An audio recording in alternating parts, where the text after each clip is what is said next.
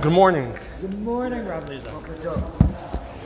So we're in the month of Elul, and there's a common theme throughout this month.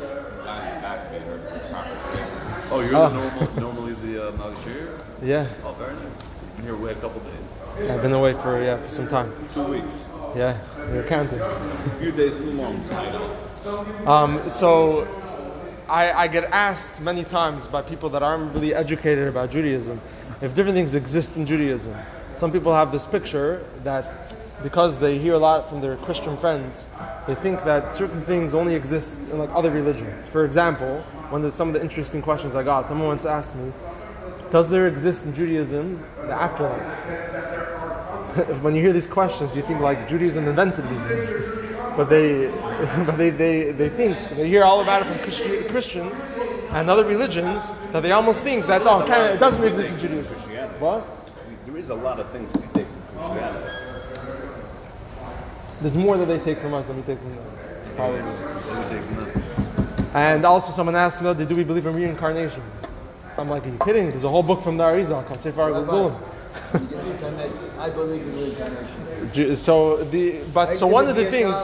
מצאו אותי מת, הרופא הוציא את כל הבוזים ממני, והוא אמר, אני לא יכול להציל אותו. הוא ימות על השולחן, לפני שאני פותח. And then a malach came to you and said, Adam shalcha. Adam שלי, ואדם הגוף שלו. We're very fortunate to have you here. זה לא reincarnation. Yeah. תודה רבה. So one of the things that people always wonder about is the repentance, is rectifying your misdeeds and fixing things that you may have done wrong. People have this common thinking that it doesn't really exist in Judaism because you hear about it a lot in Christianity. It's a big Christian thing. So there's actually one time where the Lubavitcher Rebbe spoke a talk during the 10 days of repentance, Aseret Yemei Tshuva, between Rosh Hashanah and Kippur. I think then he spoke about that there are 3 words in Hebrew that are translated into English, and the translation does not properly translate the words in Hebrew. Those 3 words are the 3 words are tshuva, tefillah, and tzedakah. We say this on Rosh Hashanah and Kippur. Say tshuva, tefillah, tzedakah, ma'avir, and tzvei agzera, right? That through tshuva, tefillah, and tzedakah we get rid of any decree. Now, what is tshuva, tefillah, and tzedakah? I'm not going to discuss each one of them. We'll mainly focus on tshuva because that's the theme during the month of Elul. But tshuva, tefillah, and tzedakah, tshuva translates in English as repentance, tefillah translates as prayer, and tzedakah translates as charity. Now, each of them, the Rebbe goes through and explains how the translation in English is a completely wrong depiction of what they actually are. Let's focus on the tshuva. What is repentance? And what is tshuva, really? Now, if you translate the word tshuva in Hebrew literally, the word tshuva comes, if you look at the root of the word, that's what we do in Hebrew. You look for the shayresh, you look for the root of the word, and you look at the prefix and the suffix, but the root of the word is shuv. Shuva, which means to return. And tshuva actually is made up of 2 words, where it's tashuv, hey. Kabbalah and Chassidus explains very much, a lot about this theme, that tshuva is made up of 2 words, tashuv hey, which means returning the hey or to the hey, which we'll discuss. Now, what is the simple meaning of repentance? Repentance means that you did something wrong and you got something to fix. There's something wrong with you. You made a mark, you got a scar, and you need to go to a plastic surgeon or something, someone that's going to take care of you to make sure that, because cosmetically, you don't have any flaw. There's nothing, you look perfect and there's nothing wrong with you. That's what people commonly understand tshuva to mean. Now, why is that a wrong misconception and the wrong depiction of what tshuva really is? Well, the real translation of tshuva is return. And first of all, let's start with this. Many people think that tshuva only exists for someone that did a sin. One of the huge revolutions of the Baal Shem Tov and of Chassidus and of Kabbalah is that tshuva is not something which is only for a sinner. Tshuva is something that even a tzaddik, even someone who never committed a sin in their life, is expected, required, and has the ability and the opportunity to go through the process of tshuva, which already tells you that tshuva is not just fixing something you did wrong. Tshuva is much more than that. How's that possible? Right? You think, what is that? What in the world does that mean? So if we look at the real translation of tshuva, that is the key to lead us into understanding what it really is. The translation is returning to the hay. A big theme, actually my father-in-law once made a compilation of every time in Likutei Torah and Torah one of the big works of the Alter Rebbe, where he asked the question, the following question: why did the soul descend and enter this world? And we discussed this in the past, how we have our soul was up there close to God, enjoying itself, right? Had no issues, no distractions, and God forced it to be brought down into a world, forced it to live in a body where it has to live according to the dictatorship of another being, of the body, wanting to do its own things. And obviously no soul would willingly want to do that. And like we say, al-karcha chatachai, that it's against your will you're alive, that what we explain what that means is the soul doesn't want to be in this world. You don't have a choice to be created. Right. Once you're created, then the free choice begins. Correct. And so being here for the soul is a big journey and a big. It's almost without consent, right? But the soul's here and with a purpose. Now, no matter how, just to give the idea of what it is, it's a huge topic, but just to give the idea of it, no matter how great of a person you are, even the biggest tzaddik, even the biggest person that his entire life is in sync with his soul, doing everything that the soul wants, and never does anything wrong, never deviates from what the soul wants, no matter how perfect of a life you live, the soul will never be experiencing the same ecstasy, the same perfect experience that it has close to God before it came down into the body. Because even the biggest tzaddik is restricted by being in this world. We're in the world of time and space. And God gives the tzaddik maybe a bit more ability to see beyond that and to work beyond that, but he still lives in this world. So no matter how perfect of a life you live, you're still away from God. You're still away, the soul is still away from its comfort zone, from where it feels like it belongs. And therefore, your entire life, even the tzaddik, and especially the tzaddik, because the tzaddik's in tune with it, he feels it. And so if you think about it like this, the tzaddik out of everyone is the one that is experiencing tshuva the most and trying to do tshuva the most. Because tshuva is about returning ourselves back to the experience that the soul had when it was up there close to God. But returning back to the experience while we're in the body. Here, that's what tshuva is. What is tshuva? It's aligning ourselves with our soul and bringing us back to a place where the soul can experience the same experience that it has close to God while we're down in the body. But tzaddik doesn't really fluctuate, right? They're pretty constant. Okay, they're consistent. You're saying they're always doing what's right. They're never making mistakes. That's your, yeah. But again, tshuva is not just about fixing the sin. Tshuva is about bringing the soul back to its experience that it had close to God, which the tzaddik doesn't have, and he's working at that, trying to get that experience. So in a way, tzaddik is the one that can do tshuva, that can first. So understanding tshuva like that really is meaning that's a tzaddik. Now let's go to the other extreme, the person that sinned.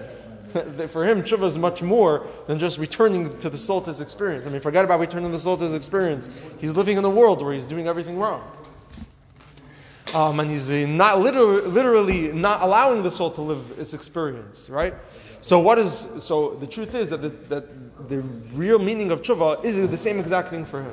Because, and this is where the Rebbe takes us to a whole new perspective, that even a person that sinned, they're never really away from God.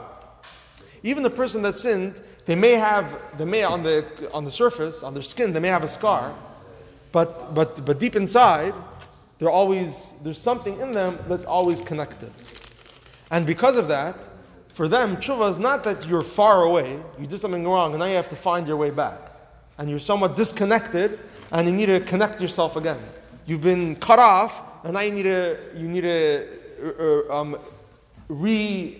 make again and redo that connection.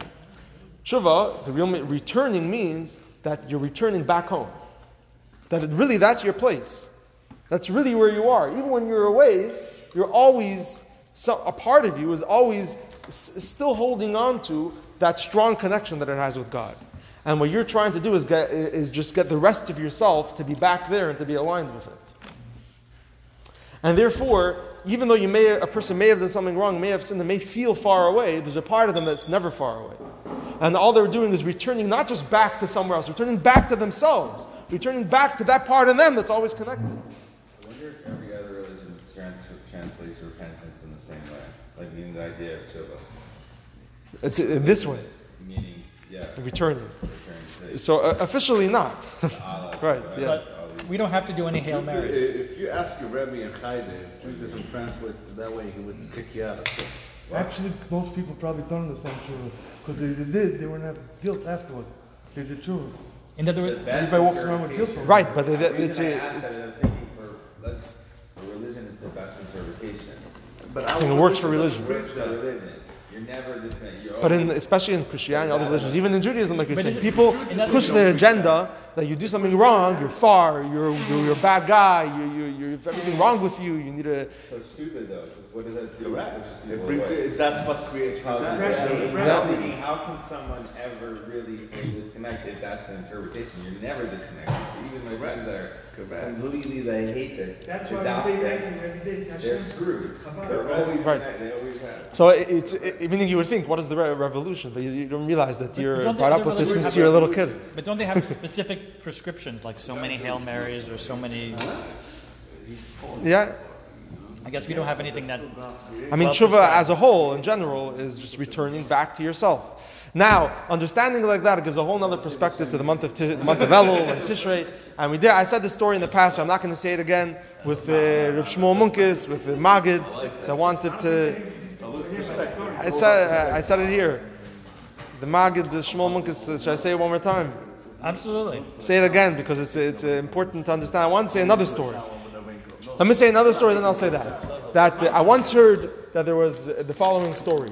That I'm going to embellish it a little so it's more. Okay, that there was a convention, and at this convention there was a big rabbi, the one that got up, and it was during the month of Elul, and wanted to give the crowd. It was in our generation recently. It wasn't like 100 years ago. And was trying to give the crowd a feeling of what's going on, the month of Elul, Tishrei. So he gave the example of the IRS, that a person's been money laundering for many years, and they've been found their loopholes to avoid taxes, and whatever they figured out, and the IRS caught on. And the IRS caught on, and they're now tracking him down. And they come to do an audit, and they're at his business, and he basically goes on with many details, trying to depict that this person is sitting there shaking because he knows they're going to catch him, and he knows he may end up spending years in prison. And he's very scared, and he's trying to plead with the IRS taxman, whatever the person's called, the officer, and he's trying to plead with them, trying to figure his way out, and trying to get a way to. He said, "I can fix it. Give me a way to fix it." And he doesn't know. He may be sentenced to years in prison. And he goes on giving that picture, because it's a very practical, modern example to be able to feel the feeling that a person knows that his stakes are in the hands, in the mouth of this guy that's going to write his sentence or going to do something to him, and he knows that it's very scary. So there was someone else in the room that felt that this guy is giving a good picture of how scared you got to be during the month of Elul, but he's giving the wrong picture of tshuva. So he after this person finishes, he gets up at the podium and he says, "I have one thing to add." He says, everything he said is true, but I have one thing to add, one addition. And that is, what if that IRS officer is your father? What is what? So I don't know if that'll help everyone, but to changes the whole picture. Yes, you may be doing everything wrong. Yes, you have every reason to, but when he's your father, there's business and then there's family. That the business only goes to a certain point, it's father and son. And when you think of it like that, that is really what the whole month of Elul and Tishrei is. Yes, on one hand, we make a calculation, the cheshbon hanefesh, we think about everything we've done, and we realize that there's many things that need to be fixed, many things that we're expected to be held accountable for. But at the end of the day, the person on the other side is the person that loves you more than anyone else. The person on the other side is the person that cares about you more than anyone else and wants the best for you. And therefore, when you think about it like that, you're never away. It's returning. It's returning to something inside of you that's always connected. But the process is realizing that you're always connected. Realizing that you have that. Realizing that it's there. And once you realize that, then you can start returning to it.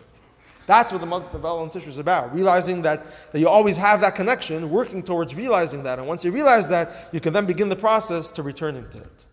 So I wish myself and everyone here that now we're 10 days in. We're a third through the month of Elul. So with this perspective, it's something we focus on very much like we see the positive. That it's a much more positive approach to tshuva. It's not repentance, it's returning. That it's, yes, there's negativity, there's things we've done wrong, but if it's not packaged properly, then we miss the point. We don't realize what we're really supposed to be doing. So during this month, during the next, it's a month till Yom Kippur now. So during the next month, what we really need to be focusing on is trying to find that part in us which is always connected, which is the son of the father, the son of the IRS officer, finding that part in us which is loved, feels loved, and that feels connected, and returning back to that, and aligning ourselves and connecting back with that, and with that, everything else falls away. Our issues, we don't want to make a mistake again. When you realize you have that strong connection, then that gives you the feeling and the conviction that you don't want to do. You don't want to go off because you feel so closely connected. Chaim.